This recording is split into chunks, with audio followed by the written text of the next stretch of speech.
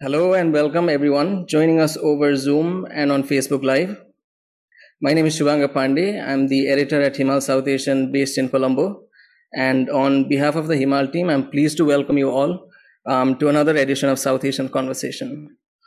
This is our series of online discussion where we bring interesting and important voices from across South Asia and beyond. And in previous edition of the series, we've discussed issues like political economy, of COVID-19 vaccination, and women political leaders in South Asia.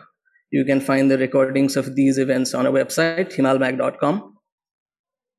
Today's South Asian conversation is on borders and borderlands in South Asia. And the plan is to talk about how borders impact everyday lives, but also shape everyday politics in the region. The question in the title of today's event, Who Needs Borders? It's supposed to be playful, somewhat provocative, but also serious.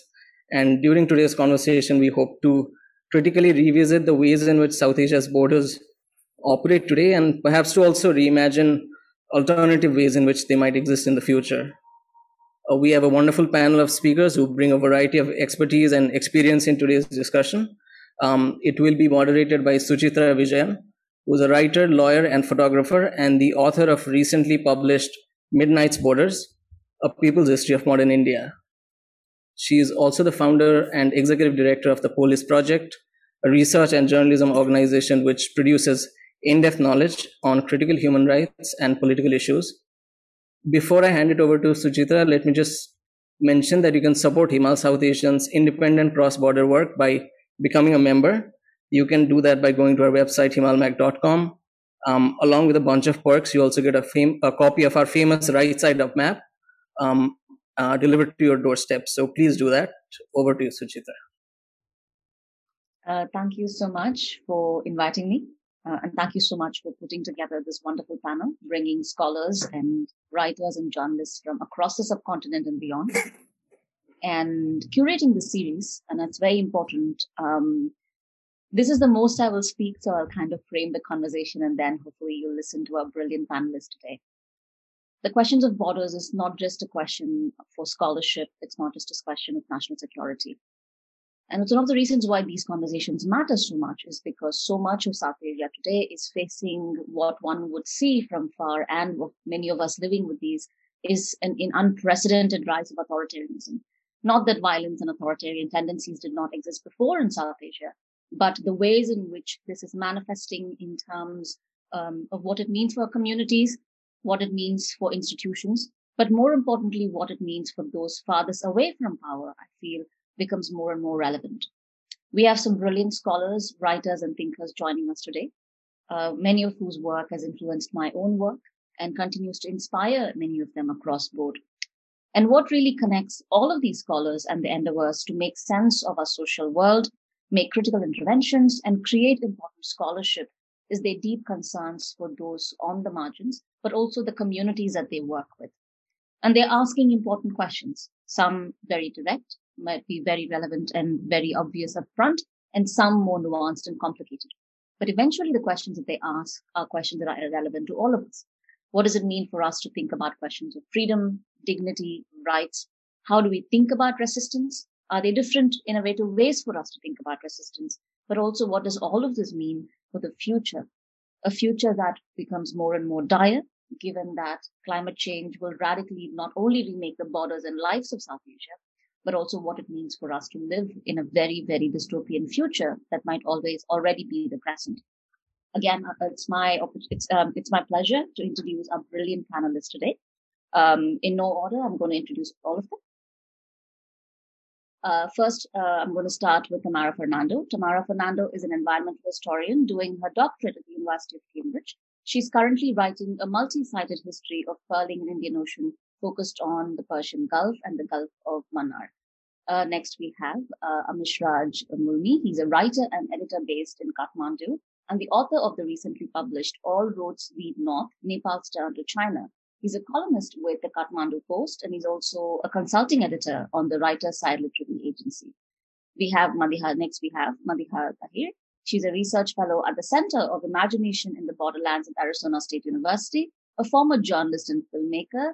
Tahir's current research explores drone warfare, digital war, transnational militarism in the Afghanistan-Pakistan borderlands.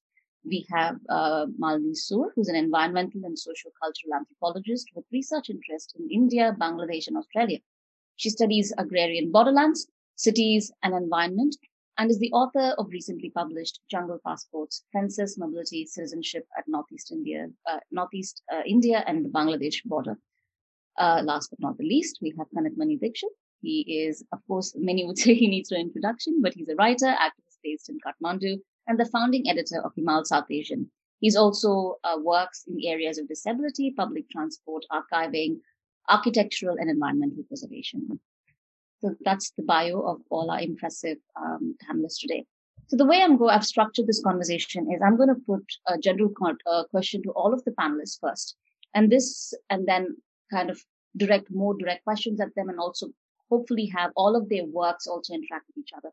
The first question I have for the entire panelists, and also a way for them to reflect on this question, but also to reflect on their own work, is what do maps and cartographic representations mean to the people of South Asia today? And do certain groups relate to it differently than others? And also, I would be great if you guys could locate all of your works within this question. Tamara, would you like to go first? Sure. And thank you again, Suchitra, for moderating, and Shubhanga and the Himal team for bringing us together. So my work specifically is on the Gulf of Mannar, which, for those of you who don't know, is a body of water between South India and Sri Lanka, or Ceylon, for much of the time that I studied. I guess the question of what maps do for communities, maybe one thing that is particularly pressing for my work is that if you were to look at a map of South India and Sri Lanka, even if you come to the place where the two countries seem to come closest together, that's Ram Setu, Adams Bridge, this chain of sort of limestone shoals that connects the two land masses, you see a very clear division between the land and the sea, right? So the school textbooks that we all studied, the shape of the island Ceylon or Sri Lanka is very clearly set off from India. And my work, which is mostly on fishing communities, coastal peoples who are divers, diving for shanks, pearls, sea cucumbers, fishing for the rest of the year. Really, this distinction between the island space as contained by the land and the sea doesn't apply. So the water is, what some would call a sort of inland sea, right? So in my case, most of the fisheries that I study, and this is the pearling industry under British colonialism, so not really 2021, but all of the fishermen coming to Ceylon are Indian fishermen, or they become known as Indian fishermen. So I guess maybe the first comment I would make about maps is that the way boundaries are drawn, in my case, between land and sea, aren't necessarily true to lived experience, right? Or fishers who might follow fish stocks, other kinds of ecologies, environmental factors. So if we do want to trace sort of lived realities for communities, they don't necessarily obey the borders on the map as clearly, right? Malini, would you like to go next? Thank you, Suchitra, and thank you to Himal for organizing this panel. I'm speaking to you from the Darug Nation in Australia, and I pay my respects to elders past and present and emergent. I'm going to answer your questions on cartography and maps with two very short stories, okay? One, Assam has fallen. We're in British India, Assam has fallen, but the zone that borders what we know today as the Garo Hills is still obscure. Dense forests. The Garos are imagined by British colonial administrators as fierce headhunters, savages, who need to be civilized. But it's also the territory of Garo Hills that needs to be controlled, contained, mapped, and mobilized for resources. Animals like elephants, forest produce, teak, and what have you. So then comes a series of British punitive expeditions into Garo territory, alliances with Garos, struggles with Garos, raids, efforts to bribe, and what have you. And then finally, the entire survey team that is led by British military generals and map makers finally, after battling forest fires, haze from the fires, Garos misdirecting them, finally find a frontier outpost and convert what we know today as the town of Tura into the police station, right? And they place battalions of police force there, and a map is produced.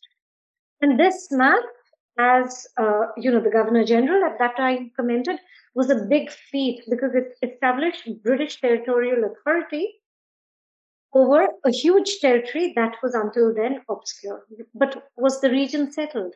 No, the region was never settled. Another map. Fast forward to 21st century, Bangladeshi Garo Christian women from the plains and the foothills of Bangladesh are moving from Bangladesh to Meghalaya across a similar landscape, carrying export rejected goods. And they meet the Indian border guard, the Indian BSF.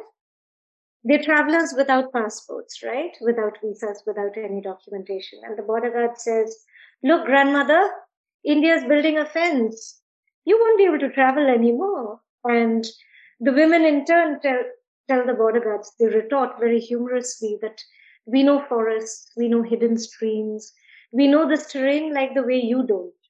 And our maps are far stronger. Our maps are eternal. And we have walked across these zones for years. So there are two map stories in these two stories. One is a story of, the art of cartography and the science of cartography that, along with printing technologies, came to colonize territories and colonize people. And in the case of the Garo Hills, actually conscript Garos as indentured laborers to build frontier outposts, roads, and what have you. The other story is the kind of mental maps that women textile traders with whom I traveled for a very long time operate with. And these maps are absolutely obscure, even to, the state agents who man the India-Bangladesh border.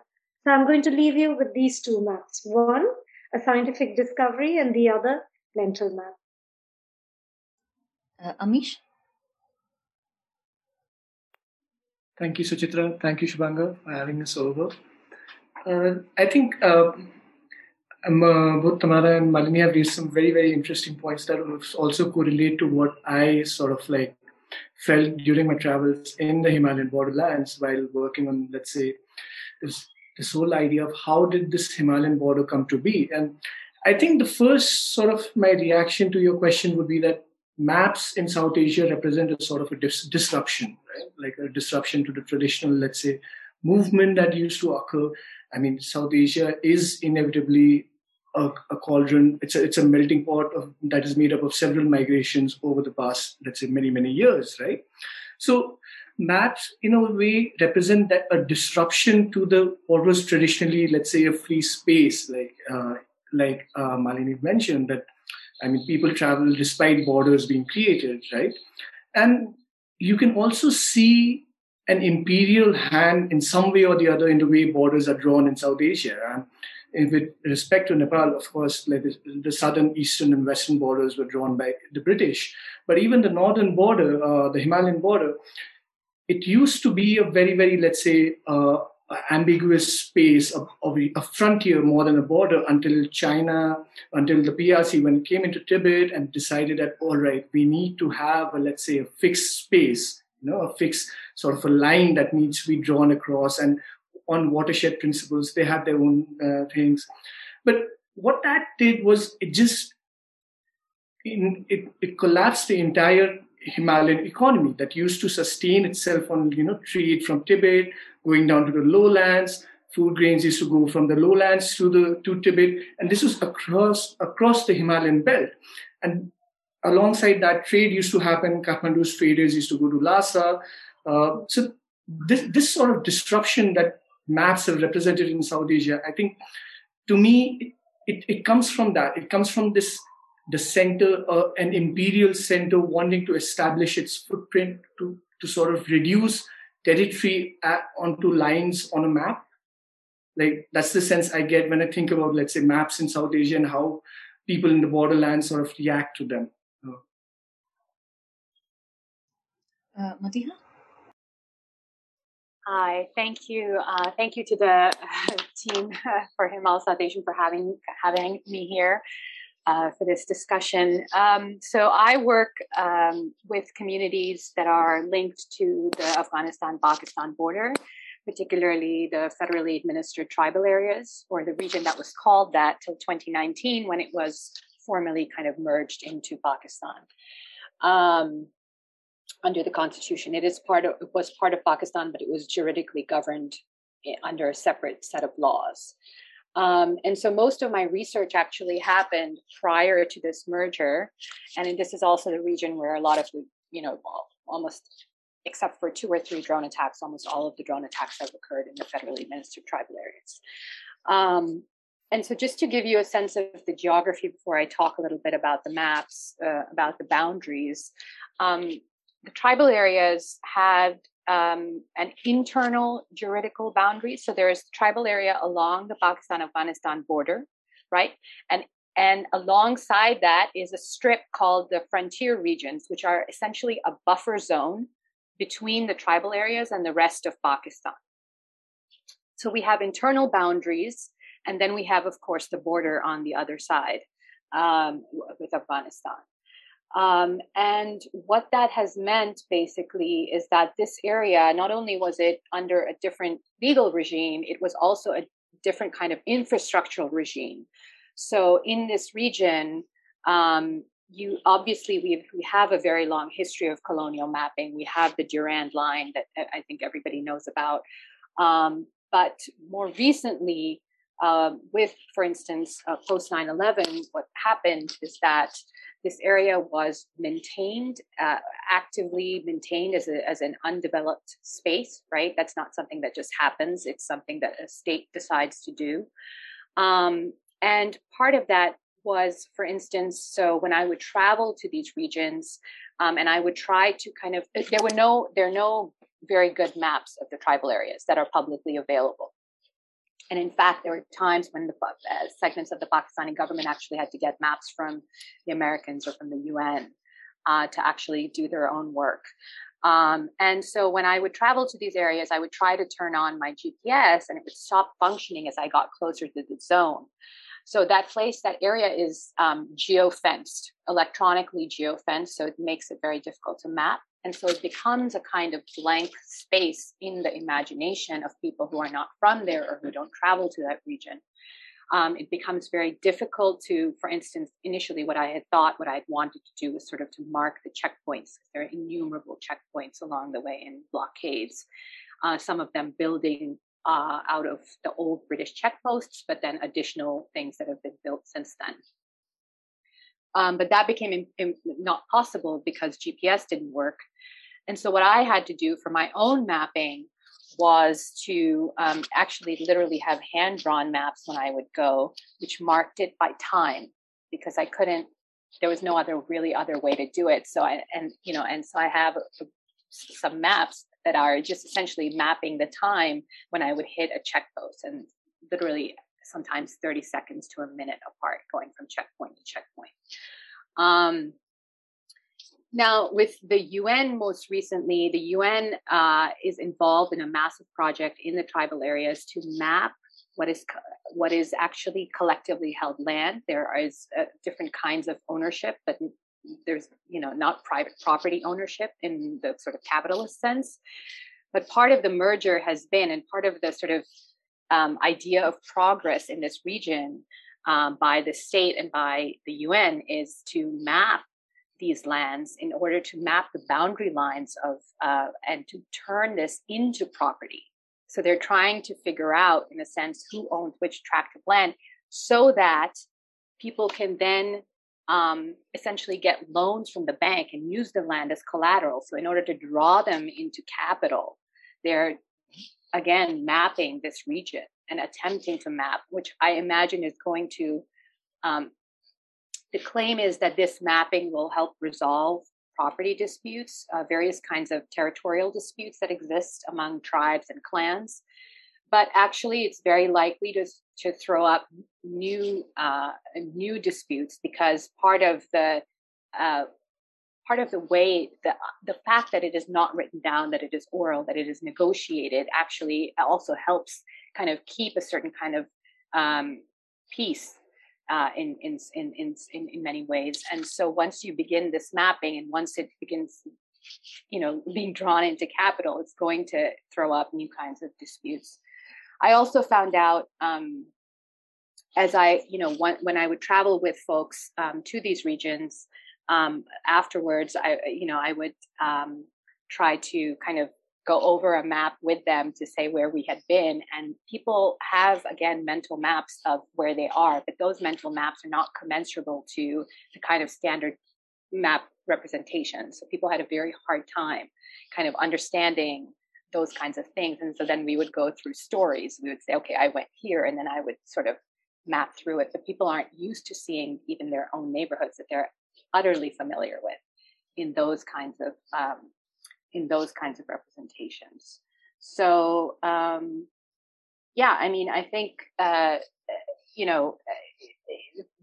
cartographic mapping both throws up, it's a colonial thing, but in recent years, the geofencing, coupled with the fact that the Pakistani state has made it illegal for anybody for public mapping to happen. Legal mapping is really only supposed to be done by the Pakistani military. And so that also has undercut the potential for kinds of, subversive kinds of maps, or maps that could show the kind of militarization of the region by mapping the infrastructures of the military. Thank you, Madiha. Kanak? Yeah, Sucheta, thank you. You asked the question, what comes to one's mind when one looks at a map of South Asia? And I can tell you the first thing that comes to my mind is, and to my eyes, are the borders. And after you look at the borders, then your eyes goes to the capital and to the nation state. So a map, which if there's time, I'll come back to it later. There's no way to do without the borders for now. So what can we do with the borders that exist would be my thesis for the rest of the evening. However, for now, responding to your question, I look at a map and I see borders. I see borders, then I see the nation state. When I see the nation state, I look at the capital. And then I see the capital-centric nation state, which means distress in what you would call the periphery, the borderland. Distress, for example, Malini talked about the most densely populated borderland of South Asia, Bangladesh and India, which also would be the same kind of density, almost Nepal, India. And then I see visas. And we talk about visas that separate people. The borders would be sufferable if the visas regime were easy. But the borders become insufferable because we're actually steadily going in the other direction. Then I see the border fencing. I see the halogen lamps. I see the service tracks. And it is a cliche now, but you can flying over Pakistan into Kathmandu at night, you see the border because the Thar Desert is dark and you can actually see the border and it looks like a beautiful necklace, but it's a terrible sight to behold, truth be told. And so then I remember the names. I remember Durand, Radcliffe, McMahon, even Polk of the Polk Strait was from, I believe, the governor of Madras presidency. So I remember all these names. And so distressed by all of this, in Himal, we, more than a decade ago, came up with the right side map just to be able to not look at the borders as we have been given. So if our friends at Himal, I just asked them in chat, if they could put it up briefly, I will get to my point right away. So here we are. This map it also has the borders as we are given, but it upends them. And hence, people in Delhi tend to be rather distressed that they are found in the bottom of the page, and that is somehow seen to be not a nice place to be. But people of Mathura in southern Sri Lanka are the happiest because they think to be on top of page is a fine thing to be. I think we must upend all these prejudgments and indeed try to focus on the people, which is what we try to do with this map. You may take it down. Thank you. So this map was also kind of a spoof of the National Geographic by going in detail. It's not there you find a lot of ready-made maps where people look at different perspectives. But this one took 3 months by artist Subhas Rai, who upturned every city and every village where that counts to do this over 3 months. Thank you. Thank you, Kannan. And one of the themes that has emerged from all of our speakers and also my work is that people make their own maps. That the maps that people carry, the maps of genealogy, maps of belonging, maps of communities are very different than the maps that states make.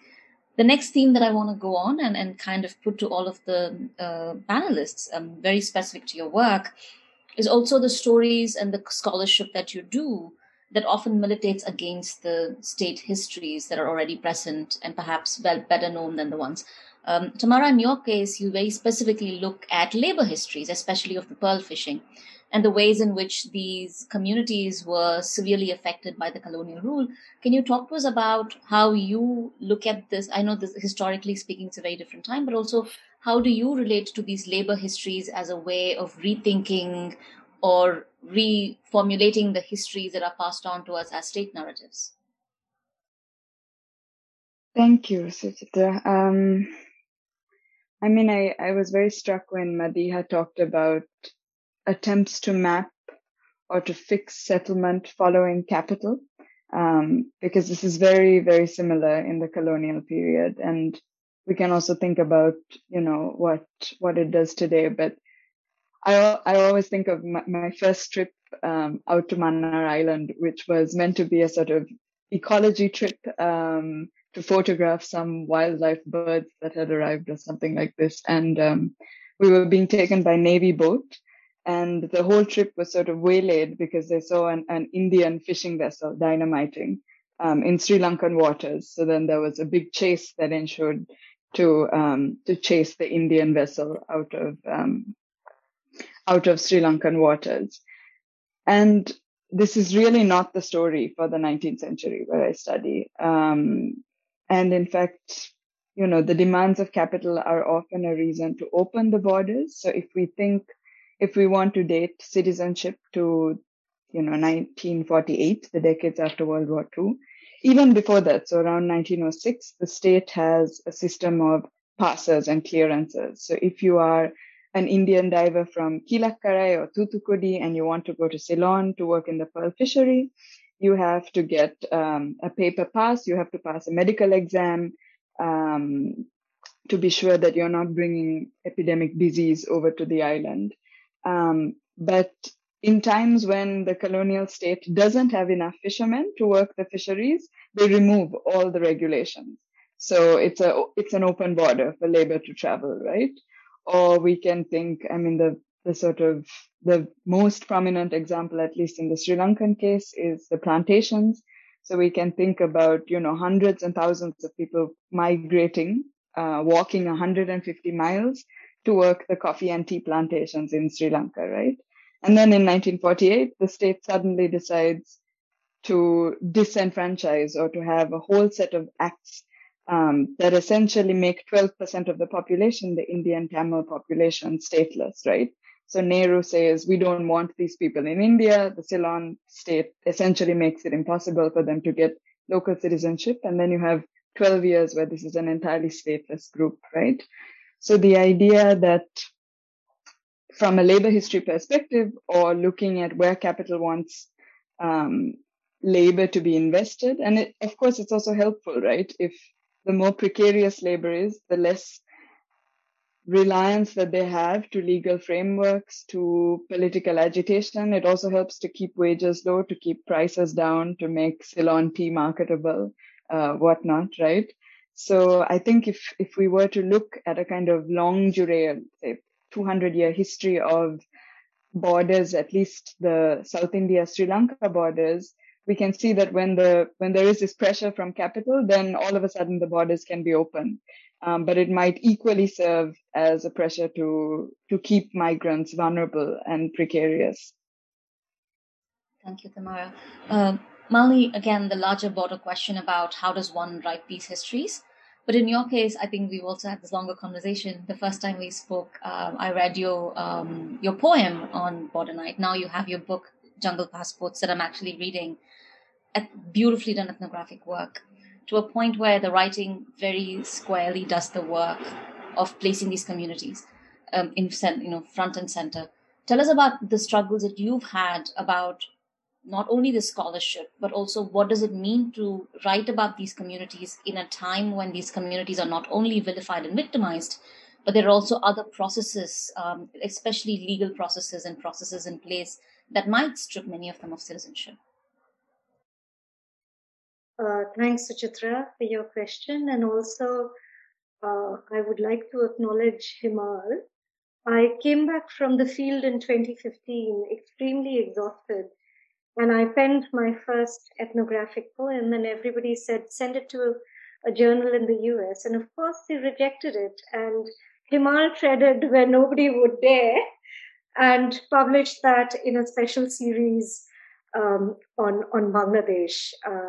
So I'm immensely grateful. I've not just been an admirer of Himal, but Himal takes risks when scholarship doesn't, So immensely grateful. And coming back to your question, which is such an important question, because I worked in a region that was partly fluid and open, and that was partly deeply territorial. Now, how did things become territorial and contested? Things became very territorial and contested when people started not just moving across the borders, but making claims to land as political territory. And this is how the movement of peasantry, since the 1840s, 1850s, from what were then, the marshy provinces of Bengal that were getting flooded and inundated, into the grazing reserves and the kind of wetlands of Assam, started happening. Now, linguistically, although these farmers could not be called Bengali in the strict sense, they were still Bengali in the Assamese imagination, right? And this taking over land as political territory became one of the most contentious, struggles between the British provinces of Assam and Bengal in British India, followed by, Assam and India on the one hand, in post-colonial Indian subcontinent. Again, after 1971, it contributed to anxiety between Bangladesh and India, where people were struck until very recently in no man's land without food, water, and shelter. And there was a lot of muscle flexing going on. And especially, as you know, Suchitra, and you've done a lot of work around this, Polis has done a lot of work around it, the CA and its disastrous effects have impacted people of, I would say, Bengali people of Muslim origin who reside in Assam. And we have seen the repercussions in foreigners' tribunals. I have sat in two of these foreigners' tribunals in Assam, sitting and observing how people were being labeled as either being labeled and given deportation certificates as illegal, quote unquote, Bangladeshis, or they were being rebaptized as Indian citizens. This is one part of the story. The other part of the story happens along a borderland that was historically extremely contested between the Bengalis and the Garos. But today it has morphed into a more fluid space where women, Bangladeshi Christian women, Garo women are actually moving to and fro across the border, and they're doing it, one, because they're not of consequence to Bangladesh as a nation, and two, because in India, they fall into the category of the quote unquote tribal who's coming from Bangladesh, and because they're women, they will not make claims to land as political territory. And land as political territory, the politics of language have shaped questions of citizenship and belonging in this region. Thank you, Malini. Amish, I'm also reading your book, and thank you so much for your book. What I found fascinating was how much I learned from your book about failed coups, about guerrillas running around. But you also had the tough task of writing about a region in which India dominates, where everything is about the Indian empire. What is every state becomes, every other nation state becomes in relationship to India. So when you were writing this book, you were writing a book about Nepal and its relationship to China, but also it's grounded in historical. In some ways, you talk about a pivot. Talk to us about writing this book, but also the ways in which you had to very carefully write this story, because some of the stories that you tell in the book, again, militate against so much of what we regularly hear in the name of national security. Thanks, Suchitra. I think, see, one of the things that I was while I was writing the book, the whole research process, one of the things that I wanted to ensure was that, as Kanaji said, that the way you see South Asia or the way you see the world, right? Like, I mean, it doesn't necessarily have to be fixated on a particular, let's say, pivot, right? And I would say that yes, I was particular that I didn't want to bring in India in that sense. But more than India, I think it's about Delhi's history with Kathmandu. And I didn't want to particularly I have obviously brought it in because without that, the story would have been incomplete. But you can see that India is a big part of this entire, let's say, I mean, I met, when I went to Humla and Limi, I met this person. He runs a shop in China, in Purang, right? But his kids studied in India, in the Tibetan-run schools in India. So he goes to Dehradun. They make these wooden bowls called furu, and he goes to Dehradun to collect the maple burrs with which the bowls are made. And then he comes back to Kathmandu where he shapes them. Then he takes them back to Humla and crosses the border into China and sells them there. So India, or rather the territory of India, is an inescapable part or an inescapable reality. But when you're writing about, let's say, these stories, especially people of the periphery, right? Like people who are, let's say, largely ignored by the center, there is also this conscious voice, this device that's going on in your mind saying, all right, can I tell this story by not locating it in relation with the center? Can I tell this story from the ground up, from the way they experience, or rather, as Sama said, like their lived realities, And sometimes, and what I found was that these lived realities were sometimes much more fascinating than the usual, let's say, powwow between the capitals. And you can see the implications of this, let's say, the center deciding life for people on the borderlands in many, many places in the Himalayas as well. Like one great example is in Mustang, right? And Mustang, the pass called Korla is one of the lowest passes in the Himalaya, about like 4,600 meters.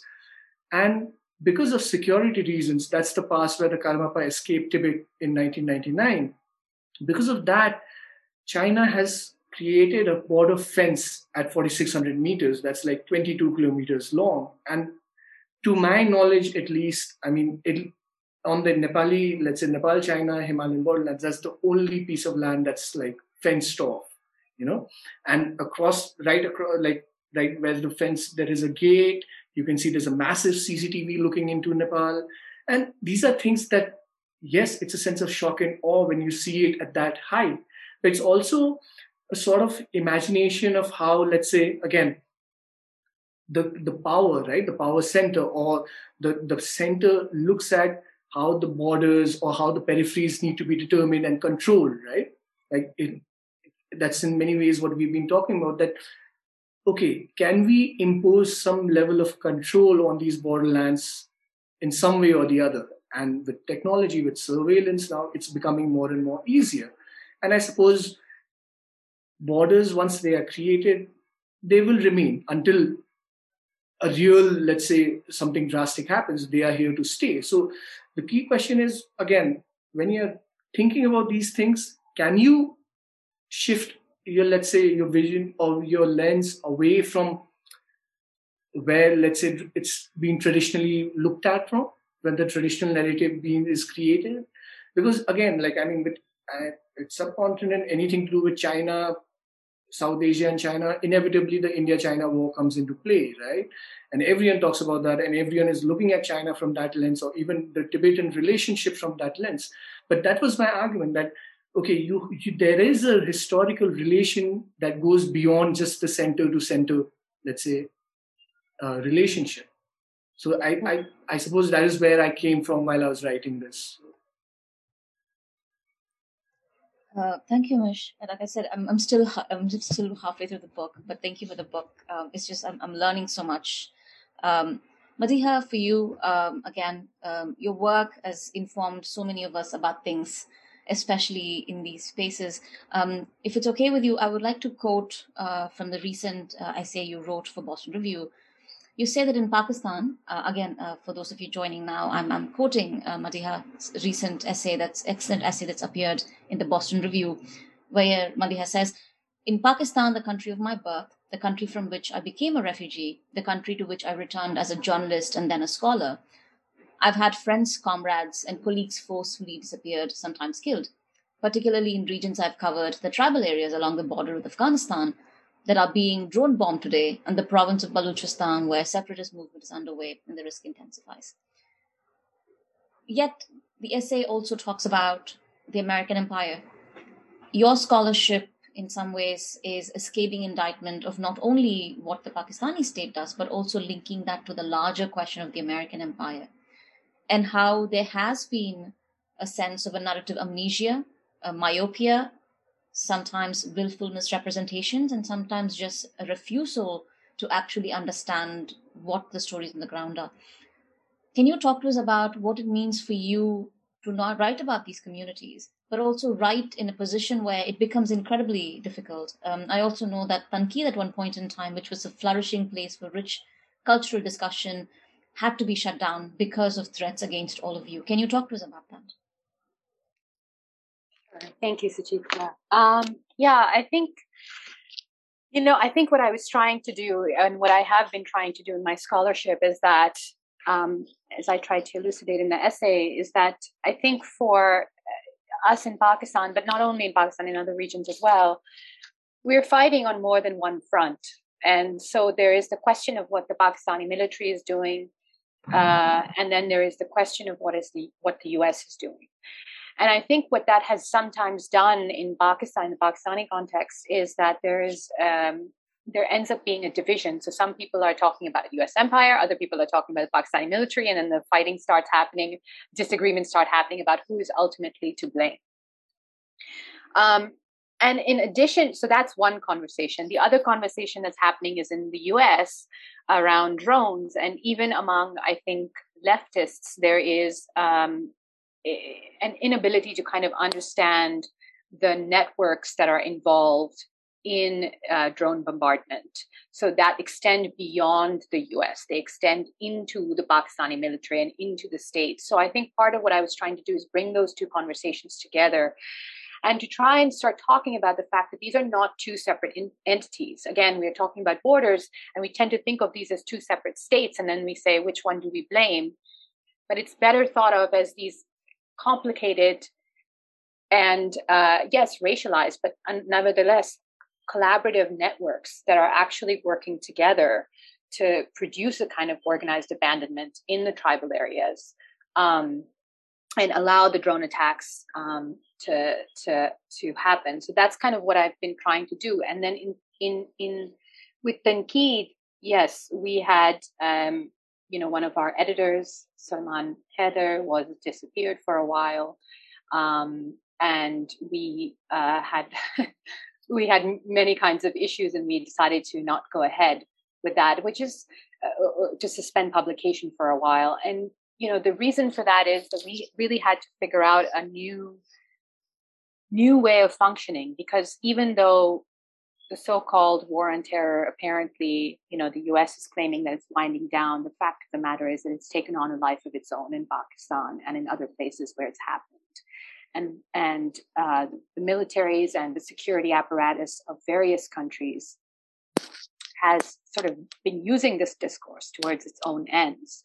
And so it's really kind of expanded in a way, and we don't really necessarily see it going away. But just to sum up, I mean, I think what I've been trying to do is kind of move beyond a statist analysis to really try and get at networks of transnational elites and security elites in particular that are creating these so much devastation. Thank you, Madiha. Mr. Kanak, I do not know if you remember, many years ago, I met you after a talk in Colombia. I was about to begin my book project, and I asked you for advice. You were very kind. You gave me the time I had questions about how to think about this book. And something that you said has always stuck with me. You very exasperately said, anecdotes are everywhere. Everybody can tell a story, but what you need is an analysis. In some ways, I think that's what you've done with Himal South Asian. But we're also living in a time of, as we already discussed, and many of them have pointed out, there is a change in the subcontinent. There's increasing authoritarianism, there is disinformation, there is curtailing of free press. So how does one now tell stories? Forget analysis or anecdotes. As someone who's done this for so long, how does one begin to tell stories? Forget critiquing even the state, but how does one tell stories in these dystopian times? But also, how have you seen a change in which you believe that there is the form of journalism or the form of storytelling itself has to change? I know it's a lot put on your plate, but I would really love to hear from you in terms of how you see all of this going forward. I'll start by saying that I would have hoped that the age of the internet would have broken the barriers that these borders created for us.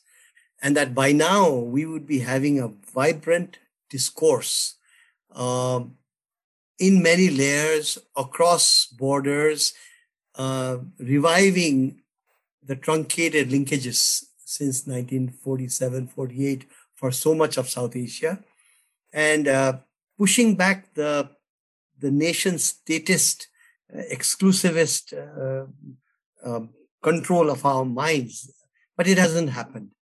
It really hasn't happened, even though the possibilities are there. This program is one such which tries to break against this kind of nation-statism that has taken control of our mind.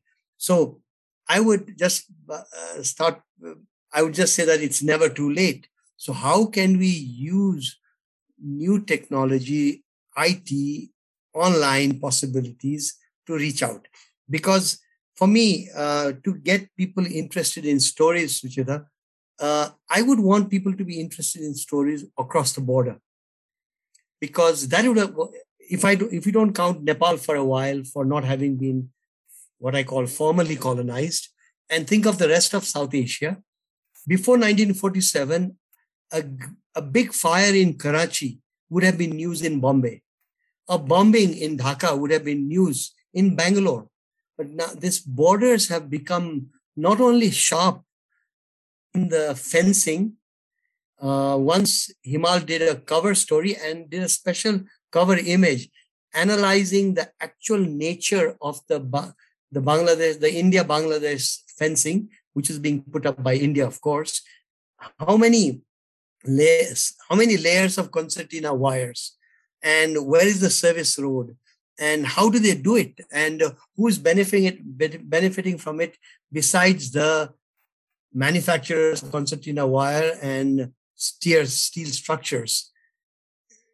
Beyond that, the fencing is actually now mines, and it has taken incredibly, and this is not any kind of romanticism, it has taken only 70 years, as I see it from my perch here in Kathmandu and looking out across South Asia, only 70 years to divide people who are essentially of the same culture, civilization, whatever you may call it.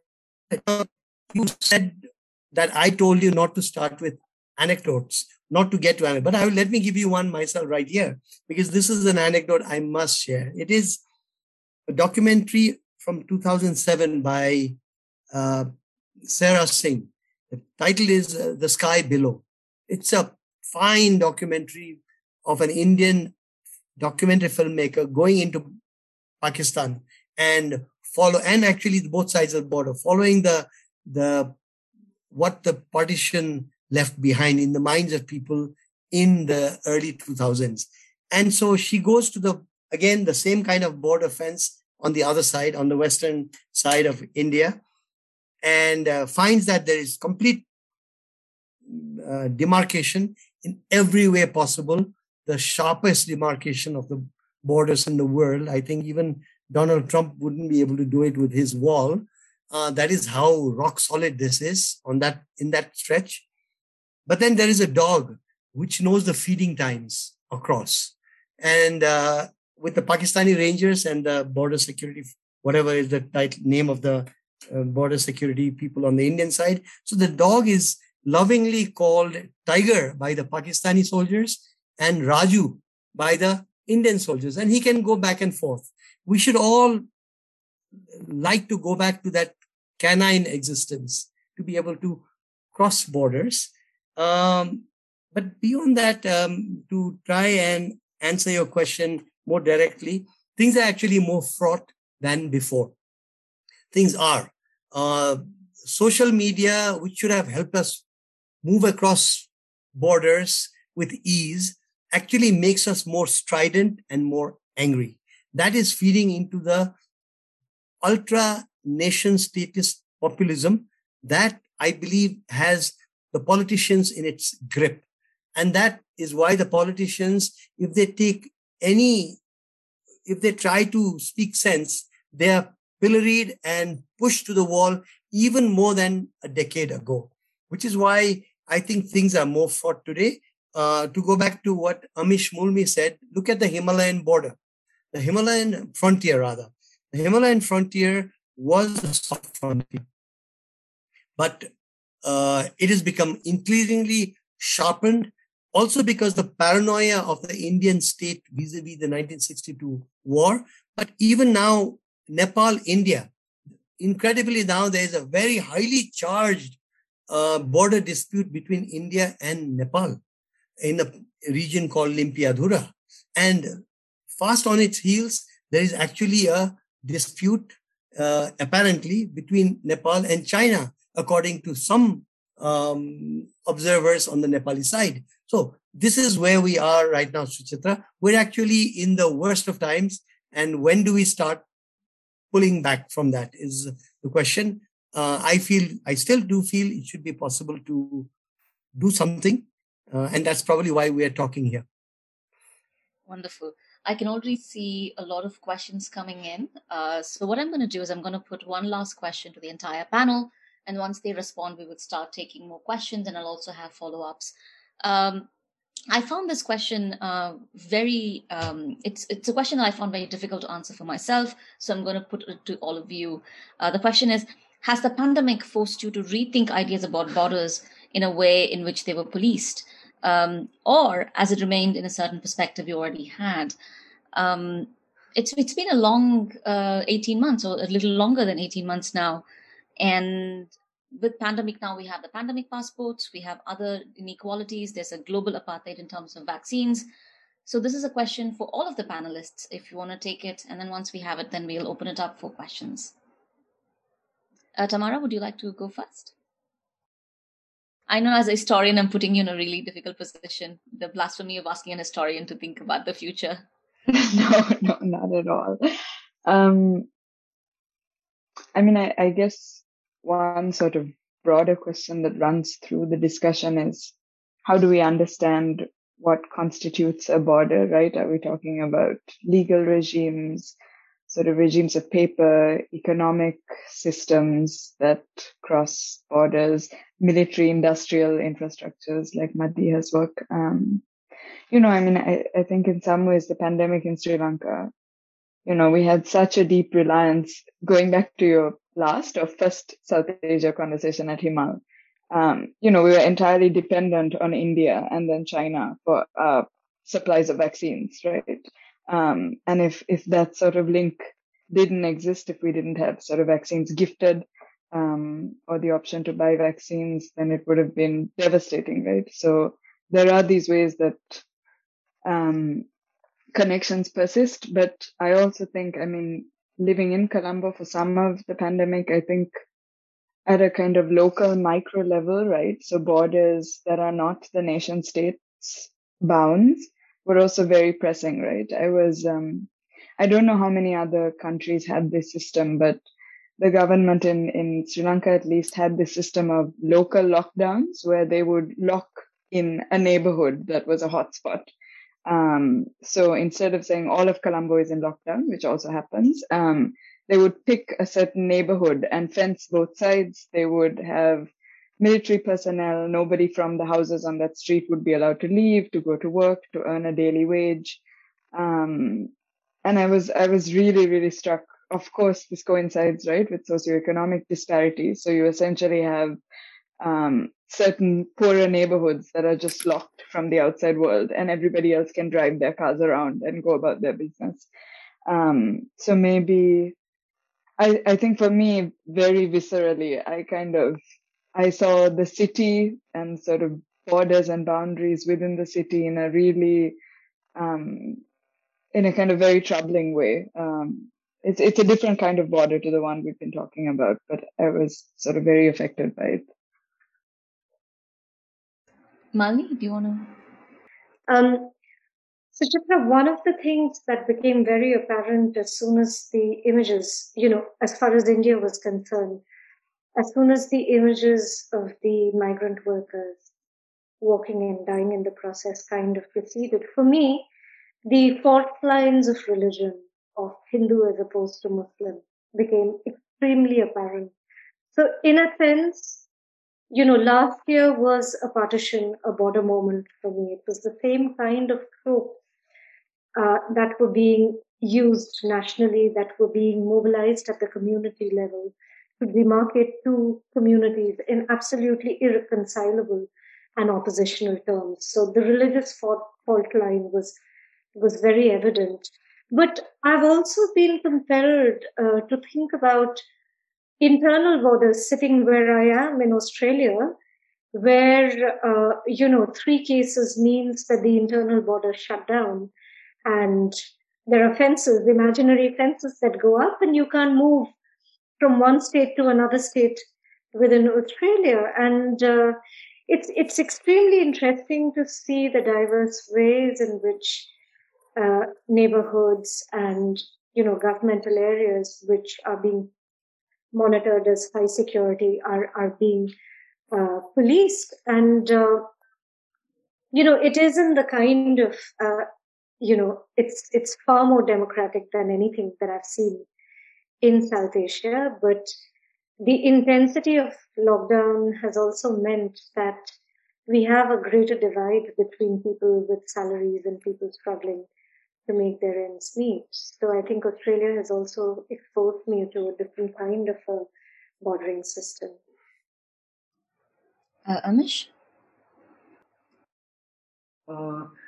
I think again, like you, Suchitra, I haven't thought a lot about this, but it's one thing that was apparent during the pandemic was that capital has the ability still to overcome any sort of border control. I mean, if you had the sort of money, if you had money to spare, you could have traveled any way or the other, despite the border controls that were happening during the pandemic, even inside the country, or let's say inter-countries. I know people who basically, when the air routes to Nepal from Delhi were shut down, they flew down to Gorakhpur, they crossed the border, and then by land, and they again took a flight inside Nepal. So there were things like these happening. And the other thing that was obviously evident during the pandemic is that states can impose stricter border controls than we had thought.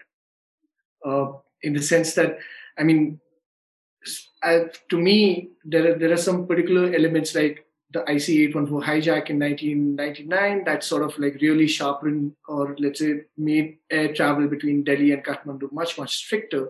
And then 9/11 obviously made air travel that much more stricter for across the world. And suddenly you were faced with this reality that air travel was never going to be as convenient, right? And now post the pandemic, now you understand that traveling, the act of travel itself is full of, let's say, many legislations, many, let's say, paperwork still, and like you said, vaccine apartheid, right?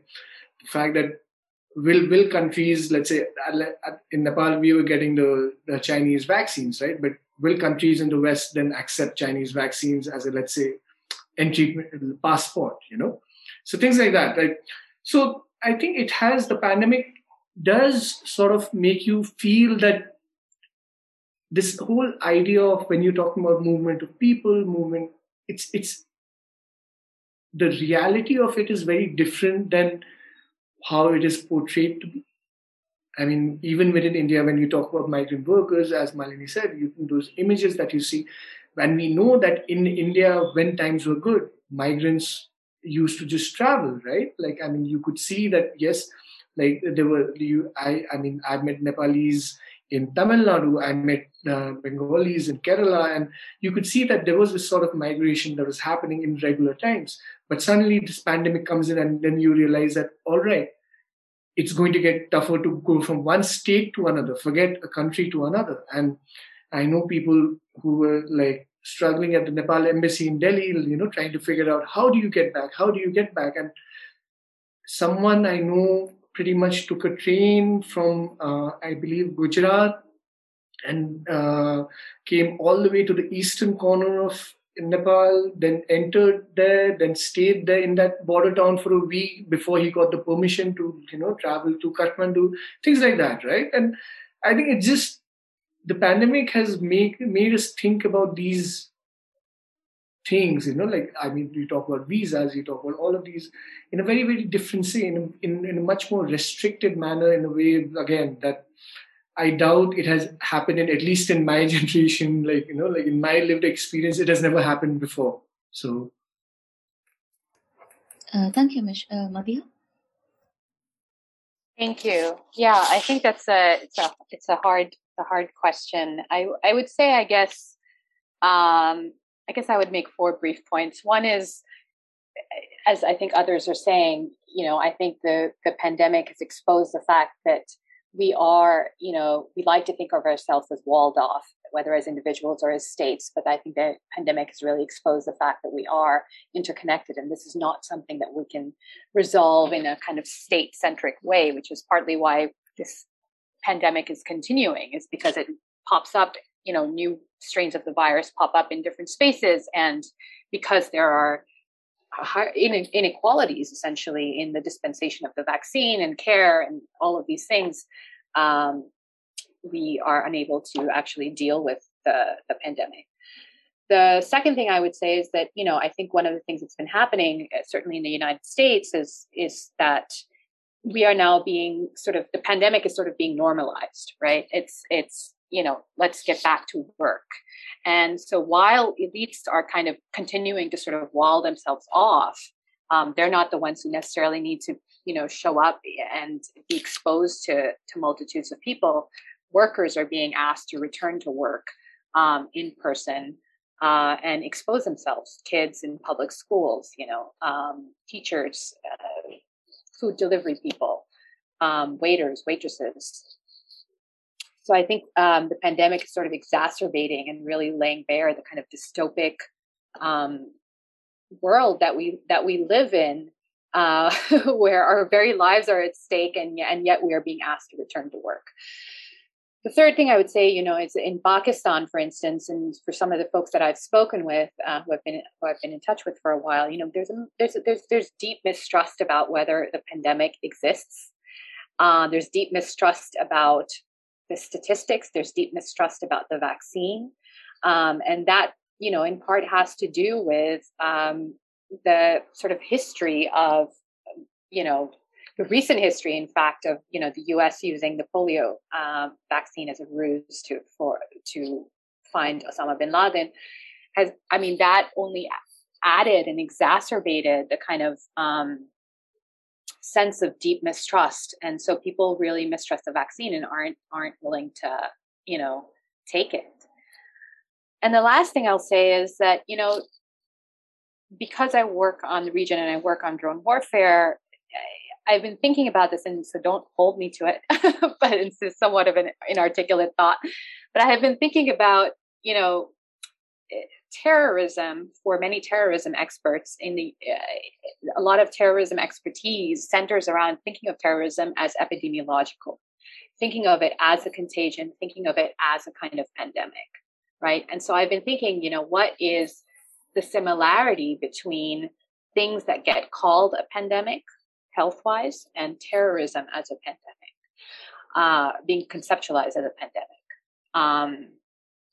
And it seems to me that it is the potential of quote unquote random violence, that is the potential to hit at the elites, whether that is the virus or whether that is the kinds of spectacular attacks, bomb blasts, etc., that have the potential at least to attack elites. Which is not to say that this isn't a pandemic, but it is to say that there are many kinds of slow violence or other kinds of massive deaths that happen, infant mortality rates, famine, hunger, the flooding of entire villages and towns in Pakistan due to climate change, none of which are, thought of in terms of a pandemic, in terms of an emergency that needs to be something needs to be done about, because those are things that primarily affect, the elites have contained it to a degree in a way that they primarily affect people who are poorer, who are more marginalized. And so we don't see those things in the same kind of emergency framework that we do the virus or the kinds of things that we call terrorism. Thank you, Madiha. I think you've said a lot, and I think there's much to go on that. And hopefully we'll have more conversations about this soon. Kanak? Sucheta, I think what I have to say also might respond briefly to what Basil Andrews, the question he has on chat. You would have expected that the coronavirus epidemic would have brought down the barriers because the virus needed no visas. And so people would open up to the idea. Instead, the walls went up higher. And this looks like I'm just bewailing the fact, but one understands the challenge is the only point when you can start thinking about what do we do about it. But just for the moment to continue the bewailing, so to speak, people are increasingly requiring more stringent cross-border requirements. Even the Nepal-India border, which is an open border, and if I have the time, I will talk at some length about that, if we have the time this evening. But even the Nepal-India border also saw kind of challenges and rigidities, and people coming back, not being allowed into their own home country because they were coming in from parts of India where the virus was raging. So this was a whole new experience. Also describing what I said earlier, the walls are getting higher, whereas vectors do not need visas, cyclones do not need visas, the climate crisis and the rising oceans, the waters do not need visas. So yes, as the question asked by Basil Andrews, this would have been the time to think through the post-COVID challenge issues relating to borders in the post-COVID era. But I am sorry to say that, if anything, we've become more rigid at this point. Thank you. Thank you, Kanak. I just came back from India when in early 2020, just when the protests in India were happening.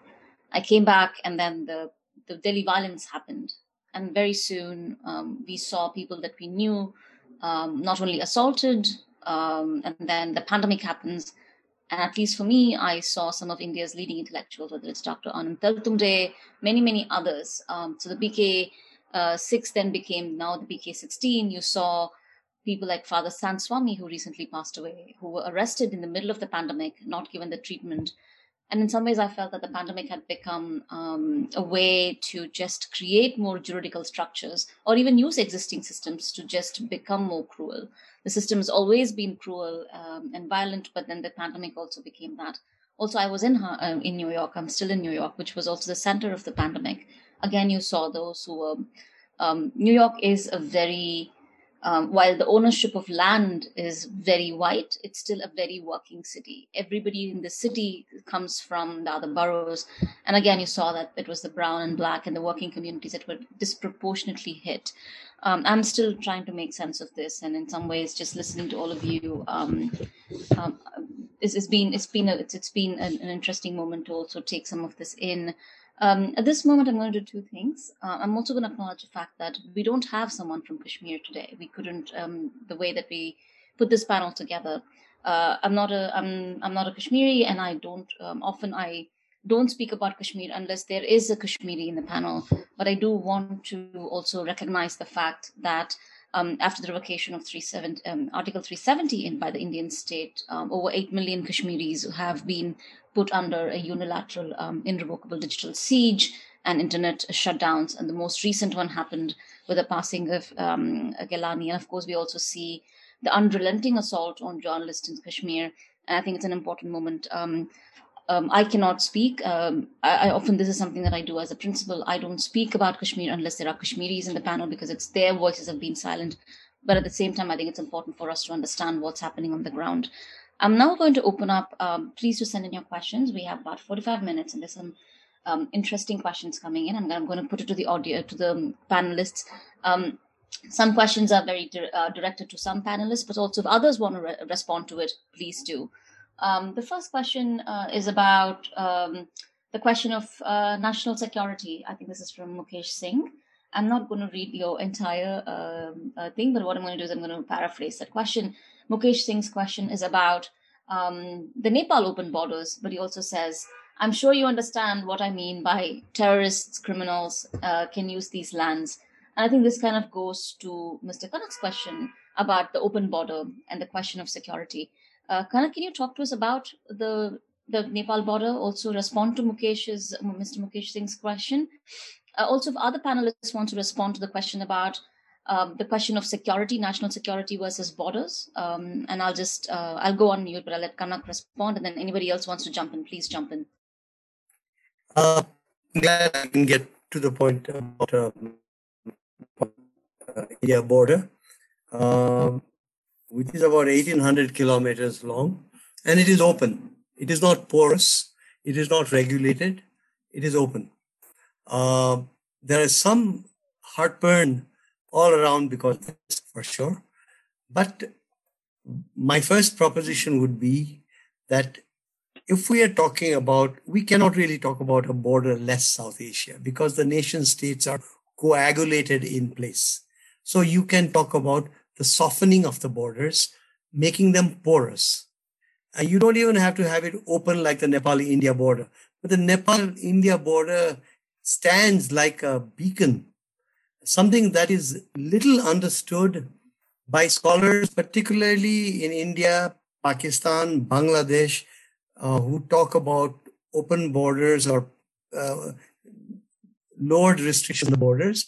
They fail to look at the fact that next door is a sovereign nation state, bar none, Nepal, much smaller than the larger India, and has maintained its sovereignty with aplomb, despite the fact that it is open into India in its totality. So I would firstly propose that if we are thinking about borders as an aberration of any kind that at the very least need to be softened, then there is a need for South Asian scholars to study the Nepal-India borders, including the challenges it faces for now. Because it is exemplary, because it is a naturally evolved border. It is not a Radcliffe or a Durand coming and, one of the was very unwell with a lot of diarrhea when he was making the lines in 1947, India-Pakistan. What is India and what is Pakistan on the so-called Western Front? However, Nepal's border with India goes back to the evolved history pre-British times when the Hill Rajas all had properties, land holdings in the adjacent plains. And those, when Nepal was created as a nation state by the ancestor of the last king before Nepal became a republic. Those borders continued. And then, of course, there was the Nepal-India war, Nepal-British India War of 1814, 15, 16, which truncated Nepal's size. But the existing borders are still historically evolved. That is all I'll say about the history of this evolved border, why it is different from all other borders of South Asia. Now, within Nepal, there is a growing sort of campaign to restrict the border, to close it, saying that this open border is actually a big bane on us. Regarding terrorism, what I would say is this. Yes, Nepal's border with India is meant for the citizens of the two countries and not for third country citizens to infiltrate into India, because Nepal has the most open visa regime in South Asia. Even today, other than Afghans, others may enter visa on arrival and don't even need a visa.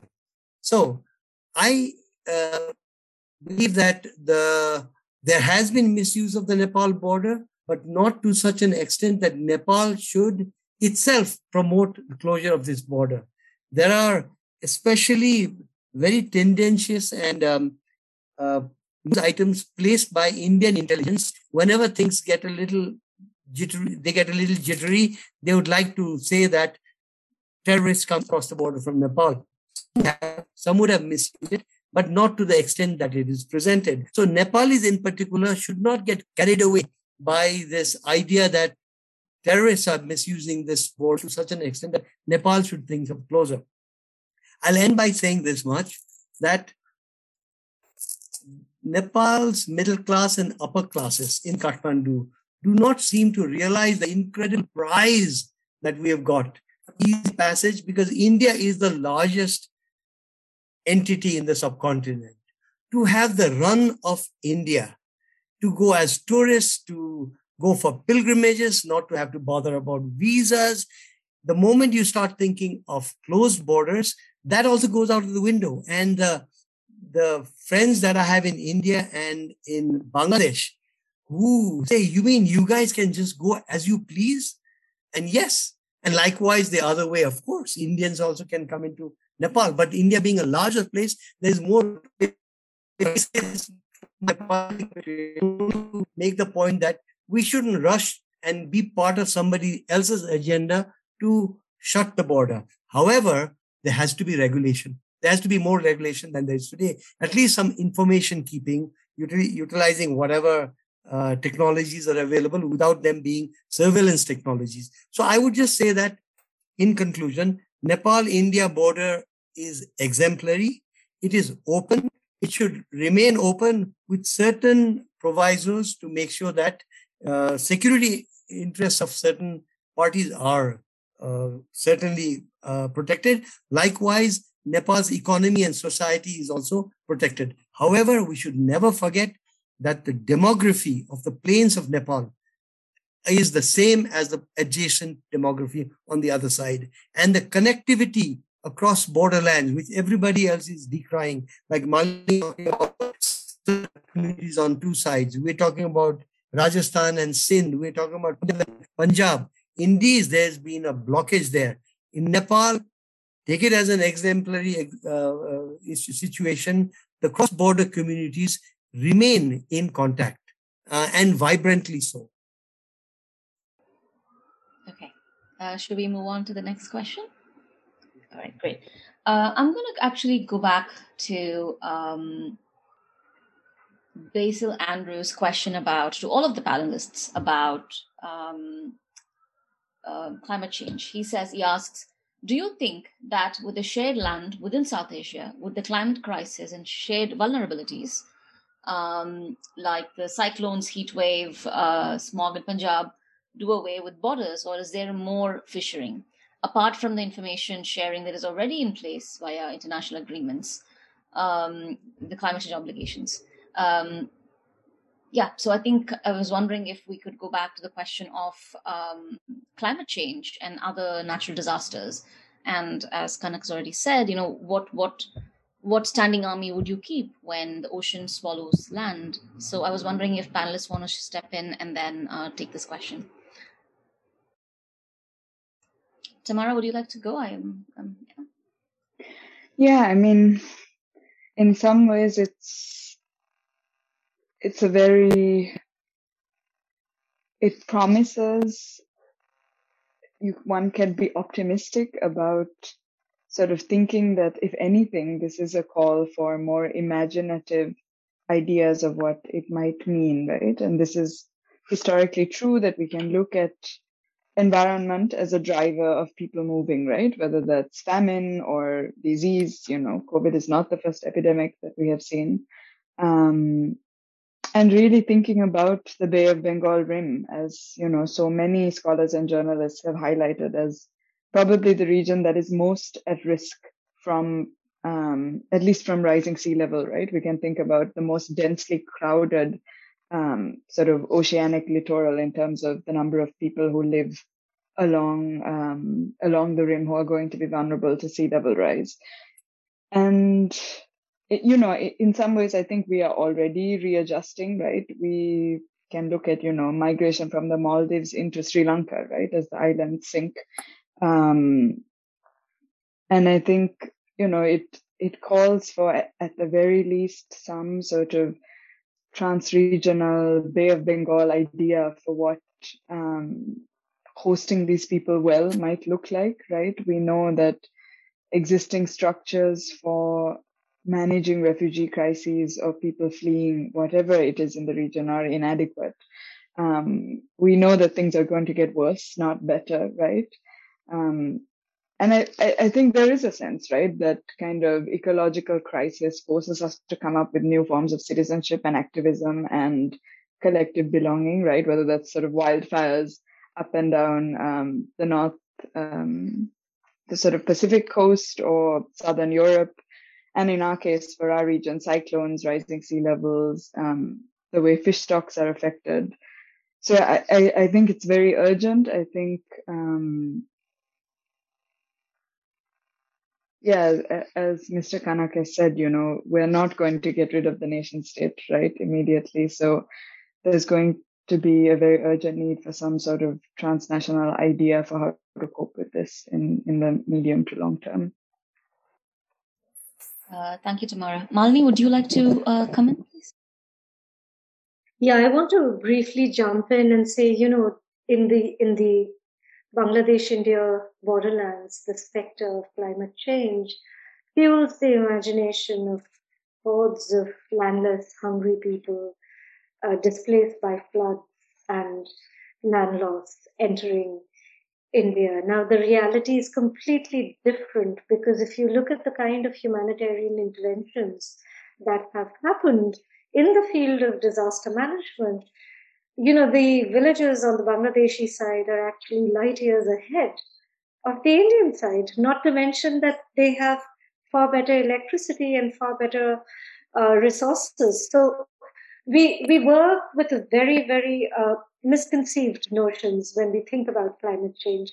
Having said that, I think in the zones, especially in the shorelands or the riverine islands, that are much more prone to erosions, and in the littoral zones which are prone to inundation and flooding, I think there are innumerable possibilities to have a shared climate future, which is not about staging climate spectacles, which is not about sending troops and building these disaster shelters, Tamara, you were mentioning. It's not about the construction of physical infrastructures all the time, but it's about having a very concerted response to shared ecologies and shared climate futures. And that is where currently, as you were saying, we need to work together, and we have to use this kind of digital resources that we have today to have a far better mapping of those fragile ecologies, not to put up fences, not to put up patrolling boats, but precisely to help communities whose lives are sandwiched in those ecologies in productive ways, to have advanced meteorological information, to be prepared, not just because we want to prevent people from crossing the border from one side to the other, but because we really want to help and be a part of the shared landscape that people are living on, in these very fragile ecologies. Thank you, Sucheta, can I get in here? Can I get in? Please do. I'd like to suggest that when we speak of the climate crisis, it's long past for us to say climate change. The Himalaya, which is shared by so many countries of South Asia, and I would say the Himalaya is shared by all of South Asia. It is like a clothesline on which South Asia hangs.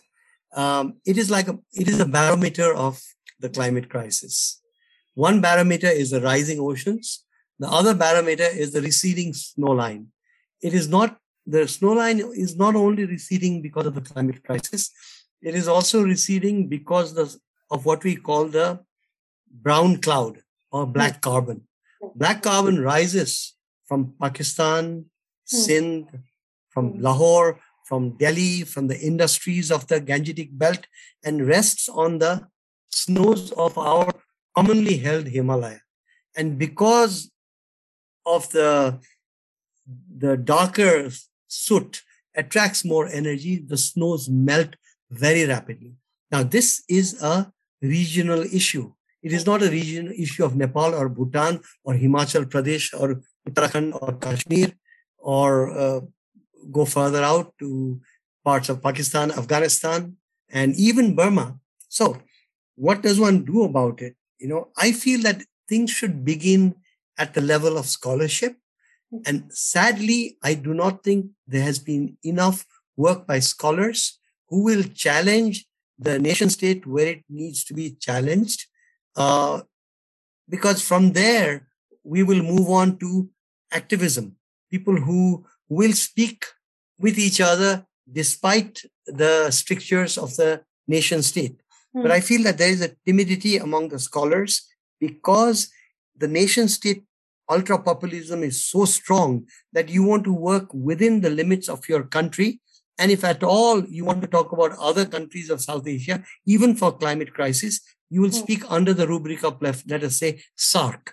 You will you will not become a South Asian. You will become an Indian wanting to talk to a Pakistani, not a Karachi person speaking to a Mumbai person. Amish, Madhya, would you like to comment on this question, or should we? I'll just add something to what Malini had said about inter-country, let's say, cooperation. I believe that there are some things already in the works. If I remember correctly, last year, China had given an early warning of some floods or landslides across the border, and then to Nepali local authorities in one district here, and the population was shifted. So I think there is obviously. I'm not being romantic and saying that we can come. The common consensus that we've reached is that borders are here to stay, and in fact they're going to become more tougher than earlier. But perhaps it doesn't always require the thinking of borders. There can be inter-country, let's say, early warning systems that surely. I mean, there is. We don't get a lot of warning for these sort of things, but there is enough, let's say, scientific evidence out there that you can have a little bit of, let's say, a time period in which, let's say, at least in the mountains, right? Like for landslides or for flash floods, things like that. And I think the other thing is also the way we look at, let's say, weather itself, like generally when you look at meteorological forecasts, right? And you're looking at it from country to country basis, right? You look at it, let's say, if I'm in Nepal, I'm looking at Nepali weather, but I don't look at it on the subcontinent as a whole or the region as a whole. And perhaps that is one way that you can shift how these things are perceived, to look at weather not as a city-specific or a place-specific or a country-specific thing, but a region-specific thing. Because, I believe this monsoon trough that's been here in the mountains for the past 2 weeks or something, now it's shifting west. So you're seeing more landslides in towards Himachal, towards Uttarakhand. So things like that will obviously affect each other. the only solution that we have is to have let's say, some sort of a channel of communication. This is more than borders. I think it's about keeping communications open, to have that sort of, let's say, system in place or protocol in place that, all right, you can at least warn each other, even if you don't act on anything. And perhaps that's a way to start. Thank you, Amish. Amish, I also have a question that was sent to me on my Twitter DM for you. Less about borderlands, more about Nepal. Can I put that question to you? Yeah, sure. So this question comes. This question says, they're asking you if, for long, India has often been seen as the friendly neighbor to Nepal, but your book claims that friendly relationship is now fast eroding. So they are asking can you point to us if ways in which India's imperialistic, let's put on the quote, imperialistic behavior. First, do you think it's India's imperialistic behavior that's affected this change?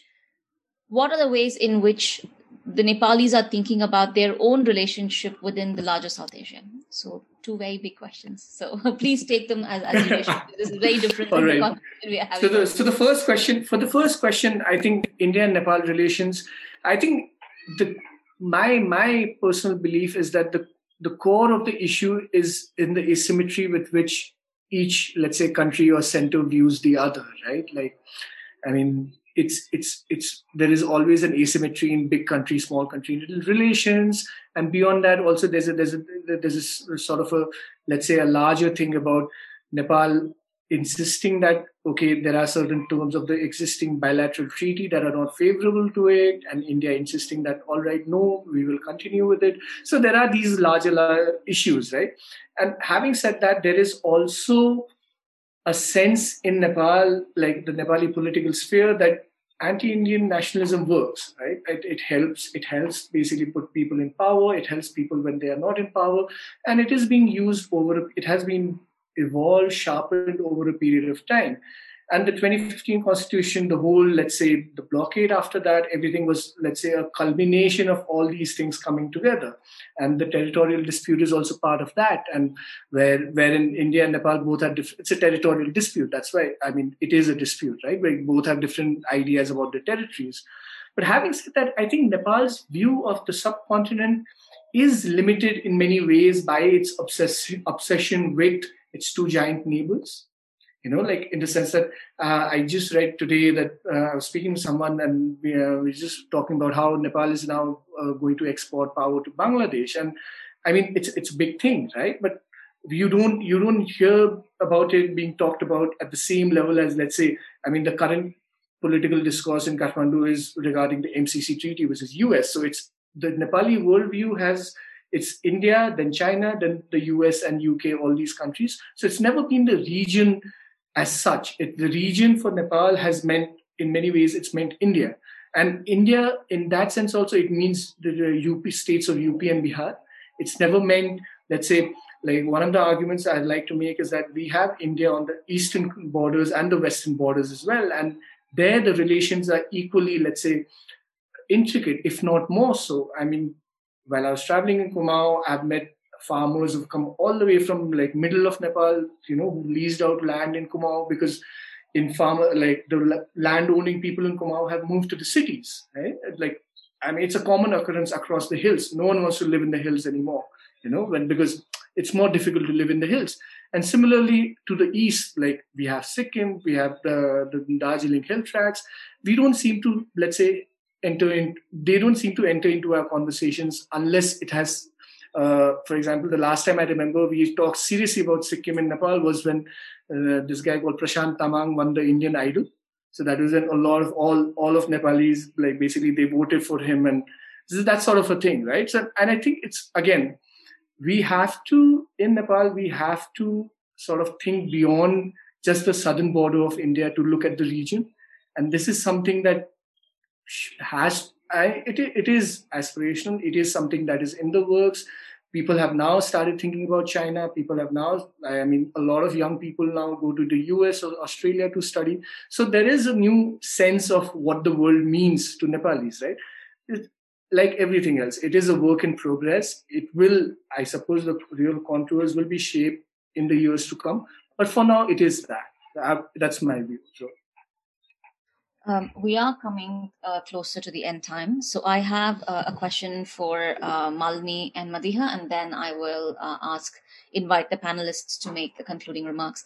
Malini, the question for you is about, what do you see as in the next few months, what do you see happening to the NRC-CAA playing out, especially to these borderlands communities? And what ways do you see these communities crafting their own effective resistance? If we are speaking about communities in Assam, I think there are reasons to be extremely concerned in the ways in which, the state is trying to map out so-called legal Indian citizens away from unauthorized Bangladeshis. And the logic of paperwork that the state is following is extremely disorderly. At the same time, in Assam, you have spaces of resistance like near poetry, alternative forms of expression. Now, you also have other kinds of political mobilization that, like the state, is using religion as a way of resistance. I don't think any of these vantage points help the cause of people who do not have documentation or who have documentation that are under suspicion. I am concerned about what this combination of the NRC is going to do. CAA, it was very clear, if we are talking about, a pan-India situation, the CAA had a very clear intention. The CAA was promoted in a way to muscle flex, to redraw the fault lines of religion and to communicate to a large population of Indian Muslim citizens that India is not their home. And this was implemented, as we all know, in the most disastrous way with violent means. And this was the message that the CAA intended to convey, and it did so very brutally. I do not see, you had a very strong resistance to the CAA and the NRC, and Suchitra was I think in Delhi in JNU at that point of time, and I remember her tweeting. I was not there, unfortunately, but I do remember Suchitra tweeting from various protest sites in Delhi, and those moments of hope unfortunately got pushed away by the pandemic and other things. So. Yeah. Malini was also there the night of the JNU violence. I was outside the campus. We heard the violence was happening. And just as we were walking towards the JNU, the main street that connects, right. They shut down all of the lights, like a kilometer leading in, all the lights had been shut down. So it's interesting to figure out who made the lights, in the heart of the city shut down. And as we were walking in, we were one of the few people walking towards the street, because the violence had started, the media hadn't arrived. And you saw the police out in full riot gear, and the police were saying things like, "This is the Kurukshetra." And we were all a little surprised because we were wondering, because they were seeing themselves as the good people, and they felt that the students were the ones who were creating trouble. But again, there's a conversation for another day. Madiha, the question for you is, just even as the US has withdrawn from Afghanistan, there was a drone strike that killed families in Kabul. While US might have retreated for all purposes, for the visual narrative purposes, the war on terror is still there. First question, How does one continue to write and discuss the questions of drone warfare, especially the immense violence that's wrought on these communities? How does then one use the scholarship as a way of not only questioning the US empire, but also holding this empire accountable? Thank you. Yeah, those are great questions. I think, again, I think that part of the thing is for us to understand that empire is not necessarily equivalent to the direct actions of the US state. I think we have a tendency to kind of conflate empire and state. And so anything that the US state is not directly doing, we don't necessarily understand as sort of being implicated in imperial politics. So I think that's one of the things to remember, because with Afghanistan, of course, yes, it's being touted as a withdrawal, but the United States has been talking about using drone warfare well into the future and continuing to use drone warfare into the future in Afghanistan, and is looking for drone bases again in Pakistan to use to surveil and bomb the region as it deems necessary. So that's one form of imperial kind of actions that will happen. But the other form is that, this strike apparently took place with the collaboration of the Taliban. So we are seeing new kinds of alliances taking shape with local kind of collaborators in the imperial project. And I think it's going to be very important to track those and not to sort of separate out again into statist analyses. I think Kanak has mentioned this as well, and others have mentioned it as well. It's important to kind of move beyond statist analyses and be able to track these networks all the way down. And we may not always have documentation to do that.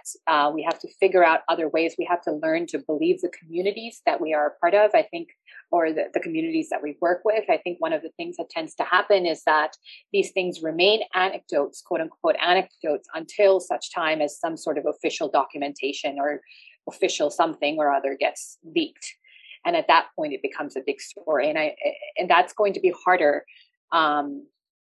That's something that's going to be harder once the war on terror supposedly winds down and it gets dispersed among local collaborators. It's going to be much more difficult to get that kind of documentation, say from the Pakistani state or from Afghanistan, etc. So I think that's really important. I think as people committed to justice, we just have to get a sense of enlarging our sense of empire, enlarging our sense of what counts as evidence and documentation of the actions of the state, and to be able to be able to create transnational solidarities, to be able to create solidarities across Pakistan and Afghanistan that are not reliant on state politics, that are about sort of just visions and open borders across the way. I mean, that question earlier about open borders and securitization, I partly didn't answer because for me, it's very difficult to separate out the question of terrorism from the state, right? The states are heavily involved in constructing this notion, both ideologically, but also materially, of what it means to, what is a terrorist. And Afghanistan and Pakistan, insofar as, there are bitter rivalries about across in terms of the border, where the border is and where it ought to be, etc. They were also collaborating in Turkham on the Afghanistan side. There was a massive U.S. military base, and in the base there was a Khyber border coordination center where the Pakistanis, the Afghans, and the Americans met together to watch drone visual feeds and work together to, conduct these bombardments and exchange information. So I think we have to just be very careful about being able to track these local collaborators in the long term. I think one of the difficulties is that the Western media, for sure, has been very attuned to Western stories, which is to say stories of white characters, stories of the military, Western military. And I think it's going to be up to places like Himal and other kinds of outlets that are differently oriented to kind of be able to track. I don't have any hope from Western media outlets. So that's all I'll say about that. Thank you, Madiha. Yes, we are coming to the last bits of this conversation. So I'm going to invite all of our panelists to make their concluding remarks, and then we will bring this conversation to an end. Tamara, would you like to go ahead? I guess maybe one thing to say specifically from the perspective of the sea, so that's not considering sort of borders as they're experienced over land, driving in or walking or coming from the air, is also thinking about border making and claim making as sort of ongoing debates, right, that are only growing. I'm thinking in particular of debates, maybe there is something specific about the sea where it's harder to draw a line, back to Mr. Kanak's analysis of lines for us. But I'm thinking of new claims that both India and Sri Lanka are making around, say, oil deposits or minerals at sea. Thinking again back to this question of terrorism and militarization, of the way that the sea border between Sri Lanka and India became militarized in the process of the civil war. So the concern was that fishers, say those who were hunting for sea cucumbers, would also be smuggling arms or ammunition or the military. And years after the Civil War, this is still a deeply militarized zone, right? So the argument that it's about arms smuggling doesn't really hold anymore. This is mostly about government budgets and votes and needing to maintain the military state in a sense, right? But maybe thinking that claim making is ongoing and borders continue to be made and states continue to lay claim can also then show us that borders are fallible, right? And we know what it is like to live in a world where these are spaces that haven't always been militarized or had these regimes around them. So again, as Malini says, returning to communities, to different patterns of belonging that are non-state centric might actually provide maps that are useful rather than sort of imperialist constructions. Thank you, Tamara. Malini? I want to briefly return to Sam's observations on chat and also that of a few others. I think there's somebody under the label of Indigenous Assamese, if I'm right. And these are such important, commentaries that all of you have brought to the discussion. And I was reading through the rich insights that you've actually provided us. You're absolutely correct. The whole question of rethinking the borders is a question of not thinking about it from the center. As Kanakji was saying, the moment I want to come back to Himal's map, and when you look at the borders, as Kanakji was saying, you see lines on the ground, and then you start seeing capital cities. And the kind of inverted map that Himal aspired for South Asia begins with exactly Sam and all of you who've participated in today's discussion have brought to the foreground in terms of shared ethnicities, shared cultures that the border artificially divides. And it's actually these communities, not just the, village elders and others, but also youth who cross borders to maintain, as you say, maintain ties with their cousins or have trans-border friendships. These are the kind of communities we need to work with. And might I say that we already have an example in South Asia about these kind of associations, and we need to strengthen them. Here I'm thinking about the border hearts that have been set up between Bangladesh and Meghalaya, where traders from both sides can come and trade up to, $50 a day. I mean, these are exactly the kind of micro corporations that need to amplify. And these are exactly the models that we need to work with, models that will address questions of shared ethnicities, cultures, and livelihoods. Thank you, Malini. Amish? Sujita, I think one of the things that we've pretty much agreed on is that, borders are here to stay. They will become stricter. We will see more, let's say, exclusivist control over who's the passage of movement.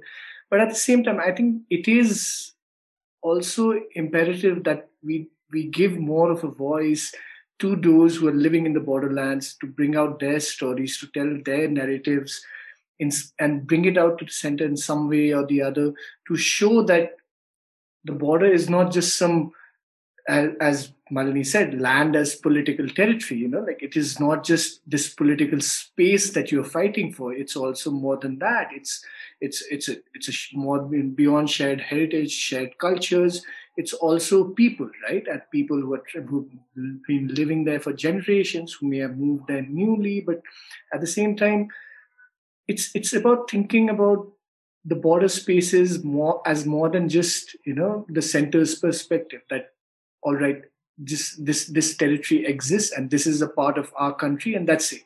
You don't, and that's where the thinking pretty much stops. And I think we have to go beyond that. We have to sort of like look at what are the historical processes that made this place into a borderland in the first place.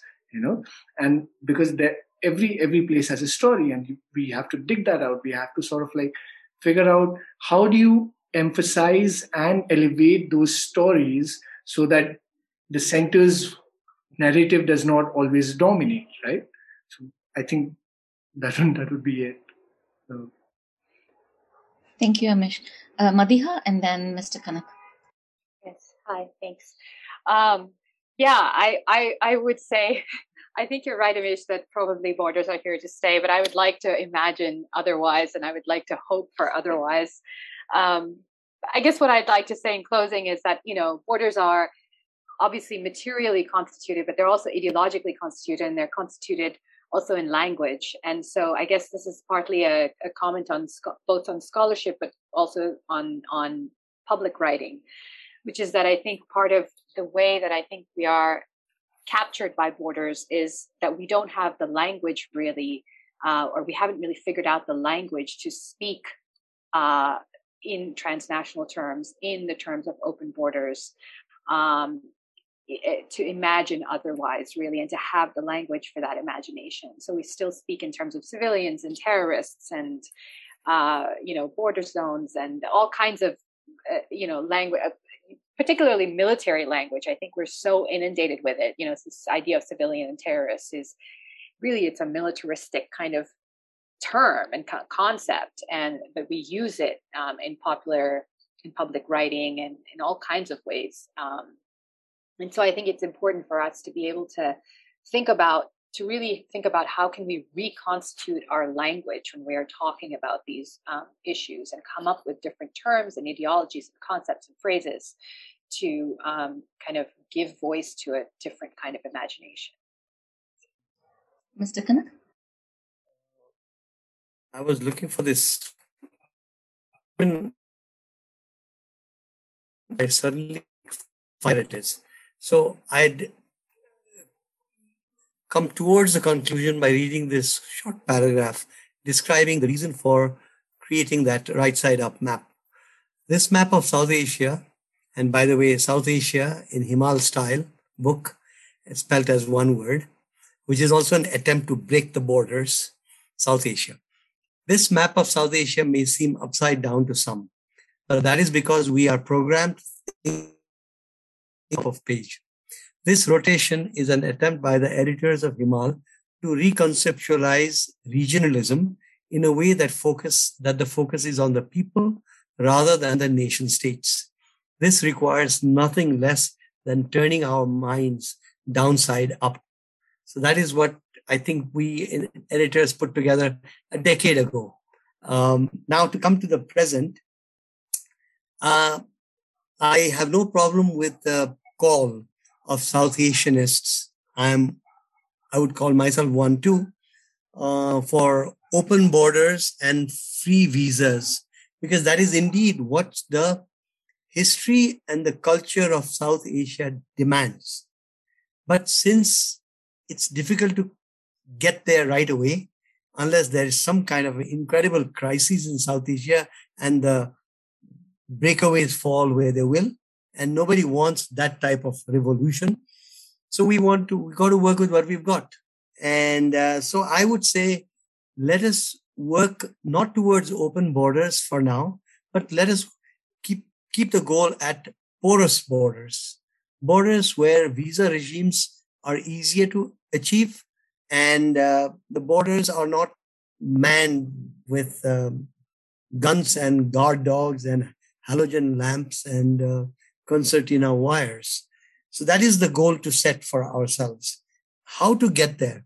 As I have myself also said more than once over this conversation, it's getting harder, but the worst of times is when you plan for the best of times.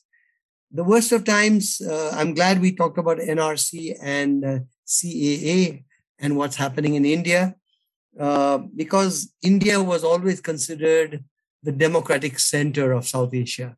It is geographically in the center. It borders on all the countries other than Afghanistan, who don't border each other. In every way, it was democratic. It is less and less so now. And that in itself creates a problem for thinking out a porous border South Asia, because the RSS BJP rule is for increasingly strident nationalism, which takes pride in the borders that was received after 1947. And if they do talk about South Asia, they talk of it in terms of a Akhanda Bharat, almost a supremacist kind of a idea of South Asia, which is not the South Asia we would want. My own idea of a South Asia is one that is ever more localized. You can call it the Gandhian South Asia, even though the term was not extant by the time Gandhi was assassinated, but more devolution, more localized. That is the South Asia of the future. But as I said once earlier, the scholarship has failed South Asia and South Asians thus far. We're still talking in bits and pieces, and there is no real ontology or a conceptualization of South Asia, which will help provide the oomph, the energy to the activists who need to come in. And we need to be able to say, South Asia, the idea is a social justice project, as I like to say. And that is why we need to have people working more on how to conceptualize South Asia, where the borders are made less important than they are today, but borders that will not really go away. So I'll end by only making this point, that South Asia ideally is a place of penumbras, from the Arakan coast to Balochistan, and from Tibet to the southernmost tip of Sri Lanka. It is actually penumbras of different cultures, societies, mixing and melding all the way from one to the other. And one might not recognize the other corner, but it's all mixed in there. That is the kind of borders, if at all the term is to be used, we need for South Asia. And for that, we need to get the scholars to start thinking South Asia. Only then will we tackle these borders that we have with us. Mr. Kannan, thank you so much. We're at the end of the conversation, but I just want to make some closing remarks. First, thank you to the team at Himal, especially the editors and everybody who came together to make it.